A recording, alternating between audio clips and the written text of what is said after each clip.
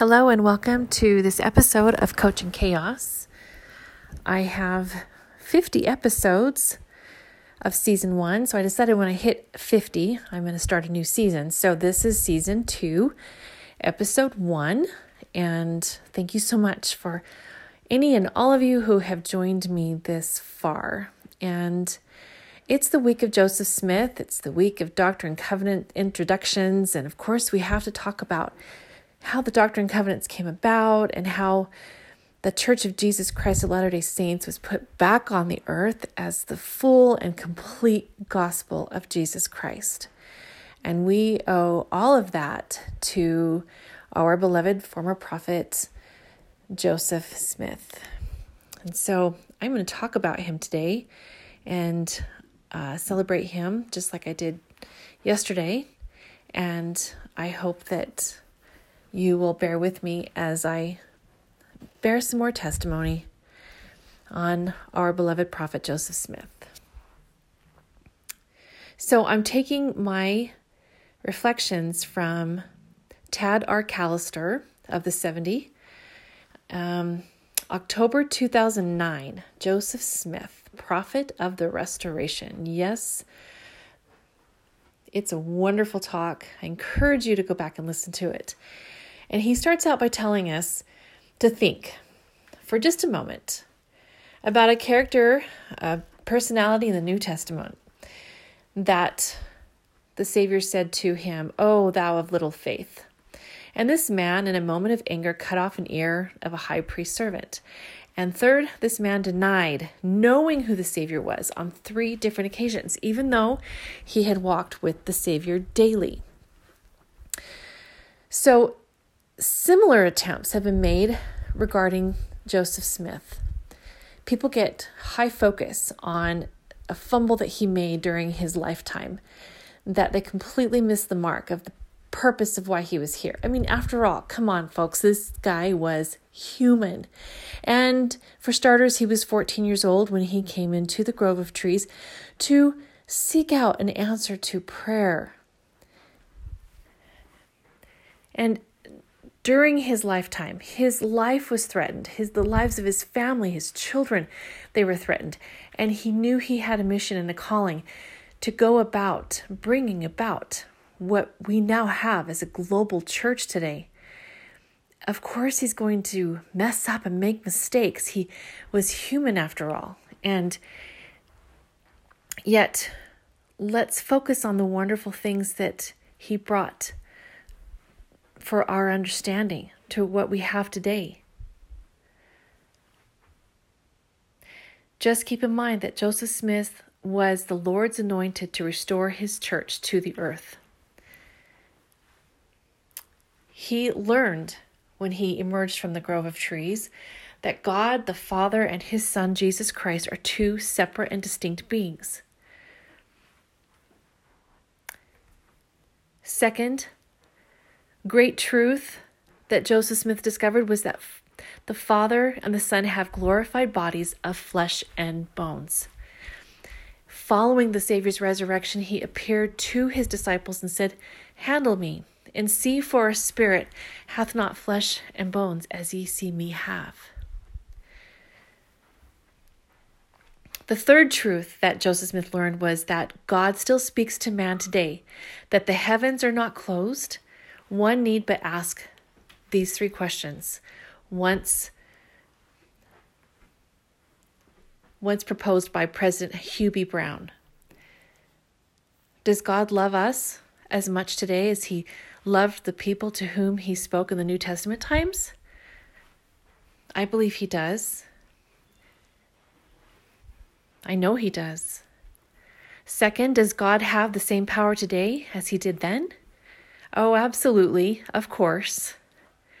He's saving his best power for last. In fact, I think right now is where we, as we are faithful and we are going through these turbulent times, we can access his incredible power. He's got plenty of it to share to those who are faithful. And third, do we need him as much today as they needed him anciently? I can testify to that personally. Absolutely. I need my Father in heaven. I've said this before. I must be a very, very weak spirit because I cannot do life without my Father in heaven. I cannot do my life without the scriptures. I cannot do life without prayer. I do not know how anybody does life without our Father in heaven. So I know that truly we need to have our Father in heaven just as much as they did anciently, and that he speaks to us just as much as he did anciently.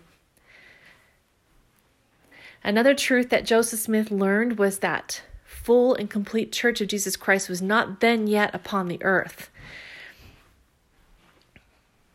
Of course, there were good people and some components of the truth, but the Apostle Paul had anciently prophesied that the second coming of Christ would not come except there come a falling away first.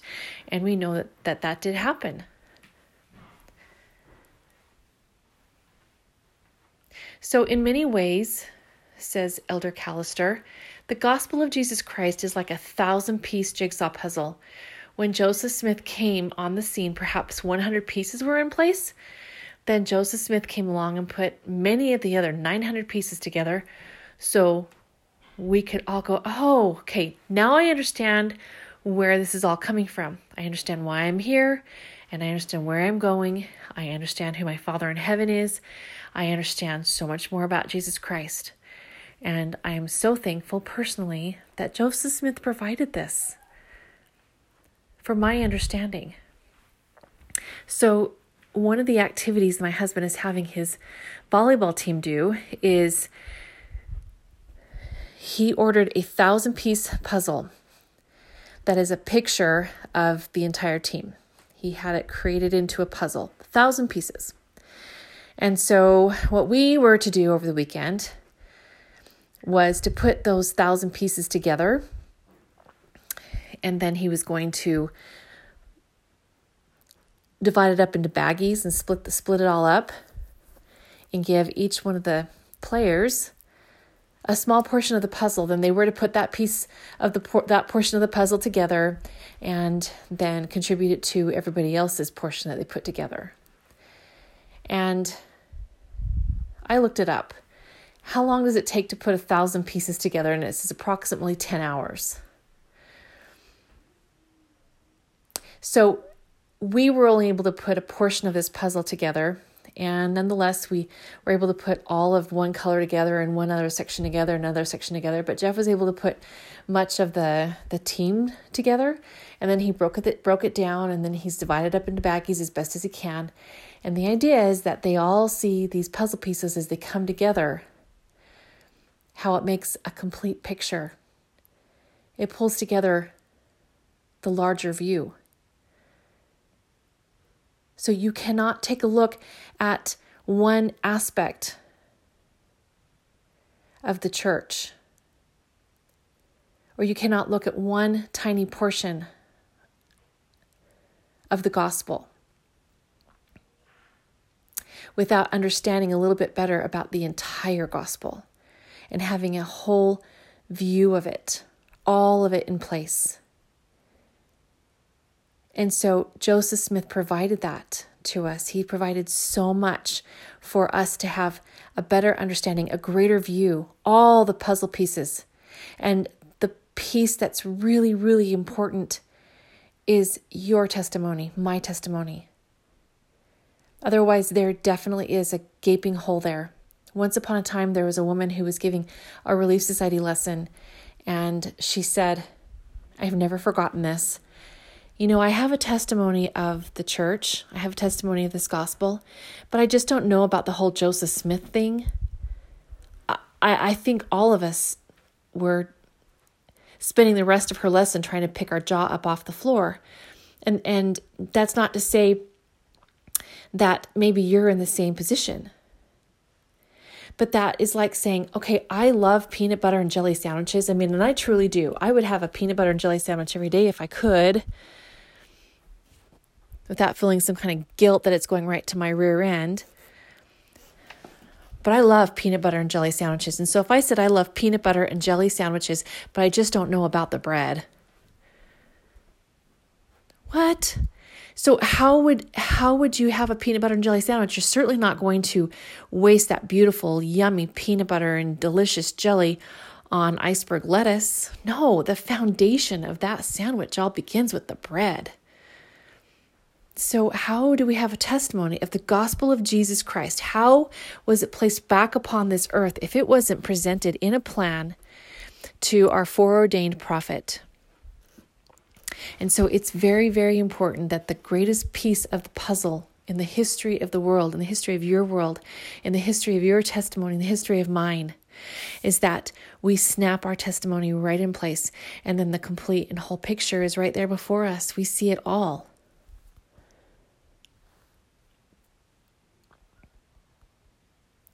Our testimony is the bread.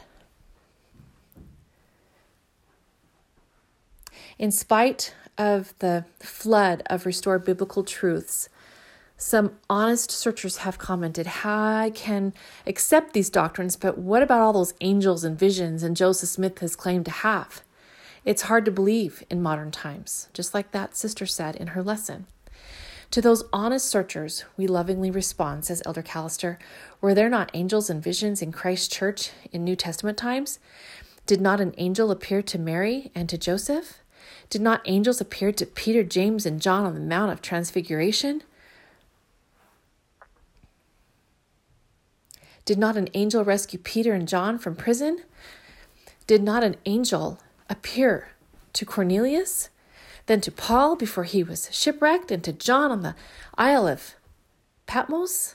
Did not Peter have a vision of the gospel going to the Gentiles? Paul a vision of the third heaven? John a vision of the latter days? And Stephen a vision of the Father and Son? Well then, yes. Why couldn't Joseph Smith have angels and visions? Because he was to be the instrument in God's hands and to restore this very church, the Church of Jesus Christ of Latter-day Saints that existed in primitive times. All of its powers as well as all of its doctrines, all of the keys, all of the priesthood, it is here. The puzzle is complete. But again, it is not entirely complete until our own personal testimony is snapped into place. Until we believe in that bread. Until we love that peanut butter and jelly on the foundation of that yummy, delicious bread.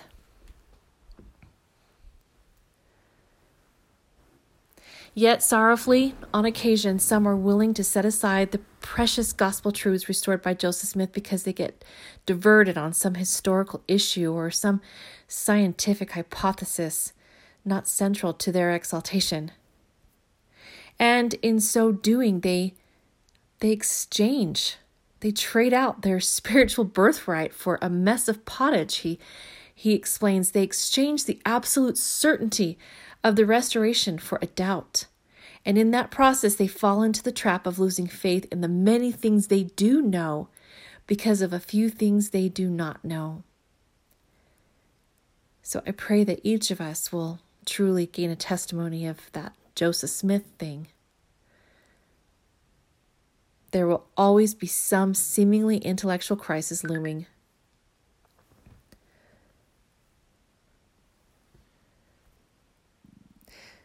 You cannot go anywhere else in the world and get the complete package. You cannot go anywhere else in the world and get a box of 1,000-piece puzzle set and have it all completely snapped into place as much as you can, coming to the Church of Jesus Christ of Latter-day Saints, to this restored gospel. So praise to the man who communed with Jehovah.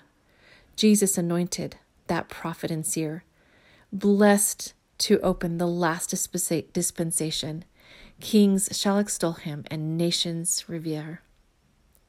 Hail to the prophet ascended to heaven. Traitors and tyrants now fight him in vain. Mingling with gods, he can plan for his brethren. Death cannot conquer the hero again. So, do miracles still exist? Absolutely. And so I'm going to tell you about miracles. I want you, when you have a moment, to look up Edward Bryant Bates. Look him up. He was just recently applauded or recognized for his 95th birthday in Madera, California. He's widely well known in that area, but as you begin to read a little bit about his life, he participated in some global events that happened that internationally were well known, as his job as sheriff and with the FBI. So look him up. But he has his own miracles and witnesses to visitations. And I'm going to read this to you. 3 Miracles by Edward Bryant Bates. Miracle number 1. An early morning dental appointment required some preparation on my part. So the evening before, I went to my bedroom closet to lay out some clean clothing. I could then jump out of bed in the morning and quickly dress. Suddenly, clothing still in my hand, my deceased wife, Frida, who had died 5 years previously, appeared at the bedroom door.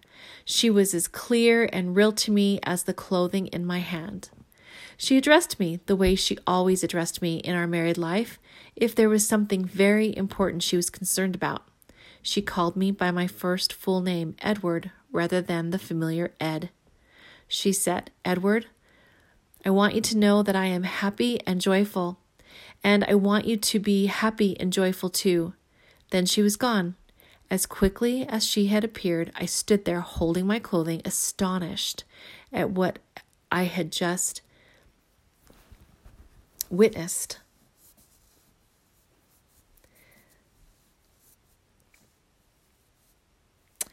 I had never in my wildest dreams imagined that this could have occurred. My Frida, who I had loved more than anyone could possibly know, had just appeared to me from beyond the grave, and she said she was happy and joyful.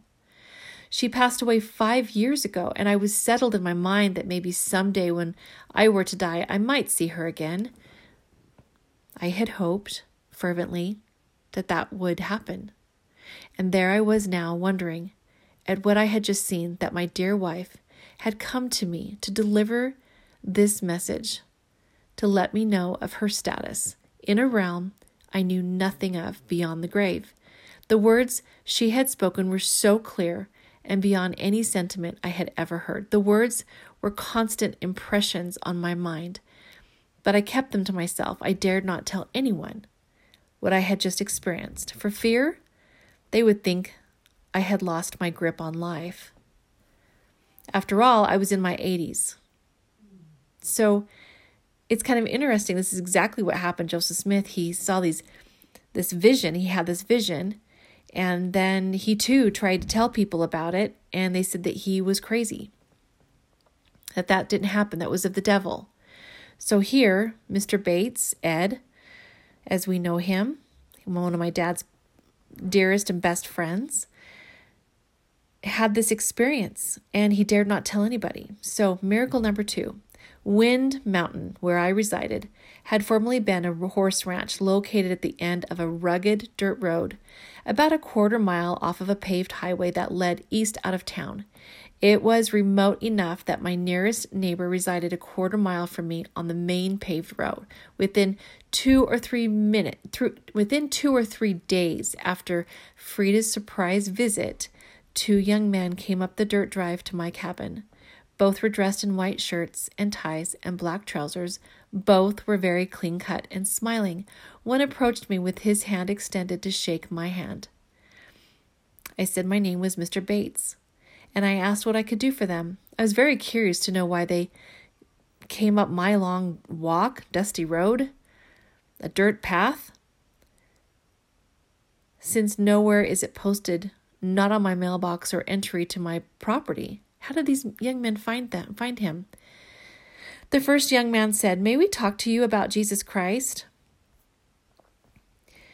Ed said, "I considered myself a Christian, even though the extent of my church attendance and devotions were limited to attending Easter and Christmas services. My wife Frida and I had prepared booklets dealing with our family's genealogy. We had accumulated large and extensive background of family origins and travels. We had obtained invaluable data in Salt Lake City from the Church of Jesus Christ of Latter-day Saints Family History Library over several years of time. The young missionaries and I discussed the research Frida and I had done, and they were quite impressed. Our research uncovered some interesting facts. Frida and I were both descendants from Daniel Boone, and one of our ancestors were among the nobles who forced King John to sign the Magna Carta. Of course, our research terminated when Frida became ill and died. I told them that even though Frida and I had visited Salt Lake City to do our family history research, I knew very little about their church's doctrines, nor did I have much interest in learning about it, which prompted the missionaries to ask if I would now be willing to hear their story. I did have questions regarding the early church Jesus had established, and in the New Testament, how was it related to the church today? It was reported that when Jesus came to his apostles 3 days after his death on the cross, they wanted to know what they should do. Preach the gospel to every nation, kindred, tongue, and people, he commanded. And so they did. They started small churches in many of the cities they visited, but the apostles were killed off. And my question is, what happened to all those churches that they had established? The missionaries told me that a young man in upstate New York had asked his parents which church was correct to join. His father told him to pray about it. The young man did as the father told him, and the consequences of his curiosity resulted in the Book of Mormon. After a week of study about the Church of Jesus Christ of Latter-day Saints, I asked to be baptized. I asked one critical question first. What happens to the spirit or soul at death? Does one go to heaven or hell? The missionary explained to me that prior to the second coming of Christ, one would be in a spirit world where those who believed in Jesus and obeyed his commandments, they would be in a state where they would be happy and joyful. Mr. Bates said, "You must be kidding me." My wife had come to me, not in a dream, but I was wide awake and told me that very same thing. They asked if she had been baptized by lawful authority, and I said, I don't believe so. So then they told me how she could be baptized by proxy after death. I was baptized shortly thereafter, and I immediately visited the family history room and asked how I could proceed with Frida's baptism. So here's miracle number 3. He found out that his wife had already been baptized by proxy. I was told by his sister, Christofferson. My wife's mother was a Christofferson, and I recalled meeting Frida's first cousin who lived in Salt Lake City. I asked when this baptism for the dead for Frida in this instance occurred. Get this. It was the exact same day that Frida had appeared to Mr. Bates. And he knows that because he knew that he was getting ready for a dentist appointment and he had it on the calendar at the time. So he was able to go back and trace exactly when he had this visit from his wife. Did Jesus send Frida to me as a messenger to preach the gospel? Mr. Bates says, I think so. As the subsequent events proved, where did those 2 young missionaries come from? So soon after Frida appeared, how did they know my name? Why did they trek so far off the beaten path to my house? He says, in November, I will be 95 years old. I live alone in a small rented house in Oakhurst with my small dog, and I thank God every day for what has happened to me in my late life. I have been called to be a ward missionary, and I love to tell people of this series of miracles, which I believe absolutely was God's plan for me. I do not fear death. Frida and her family are happy and joyful. My family, going back several generations, are happy and joyful. Frida and I have been sealed in God's holy temple for all eternity, and I know of a surety we will always be together. Before Frida appeared to me, I was not a joyful person. Now I am happy and joyful, knowing my future with my dear wife, Frida, is assured. And now I know what great things my Savior has done for me, and I am eternally in his debt. So my dad has traveled with Ed and brought him here to Utah, where I was able to have lunch with him and be in the temple with him, as did my dad's sister and brother and my Aunt Sue. It was a wonderful day. But you can look him up, Ed Bates. Some background of him. He attended the FBI, the National Academy of Quantico, Virginia. He attended the FBI command school, was a detective sergeant assigned to major crimes, elected sheriff for 3 4-year terms, instructor in criminology at California State University, Fresno, received his bachelor's and master's at California State University of Fresno.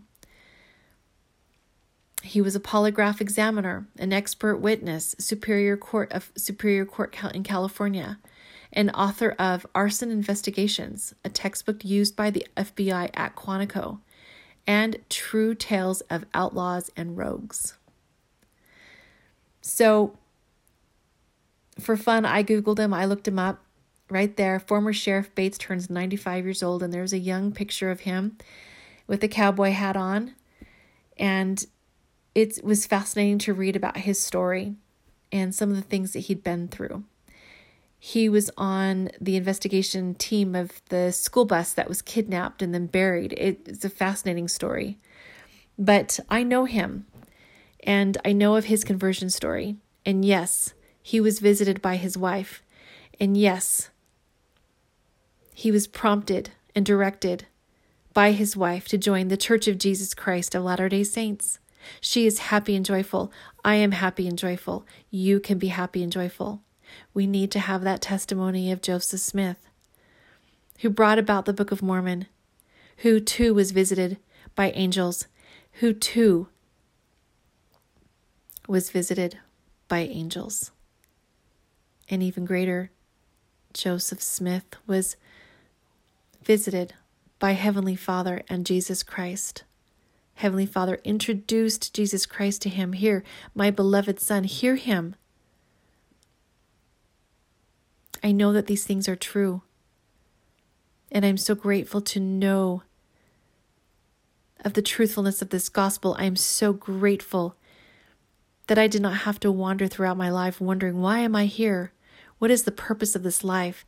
I knew from a very early age that this church is true. That is a precious gift of the Spirit given to me. I pray that you may know that this church is true, but even that this Joseph Smith thing is true, because it is. Truly, these things have come to pass. And I'm grateful for the witness that I have of this. Thank you so much for joining me on this episode of Happy and Joyful. May you come to understand what that means. See you next time here on Coach in Chaos.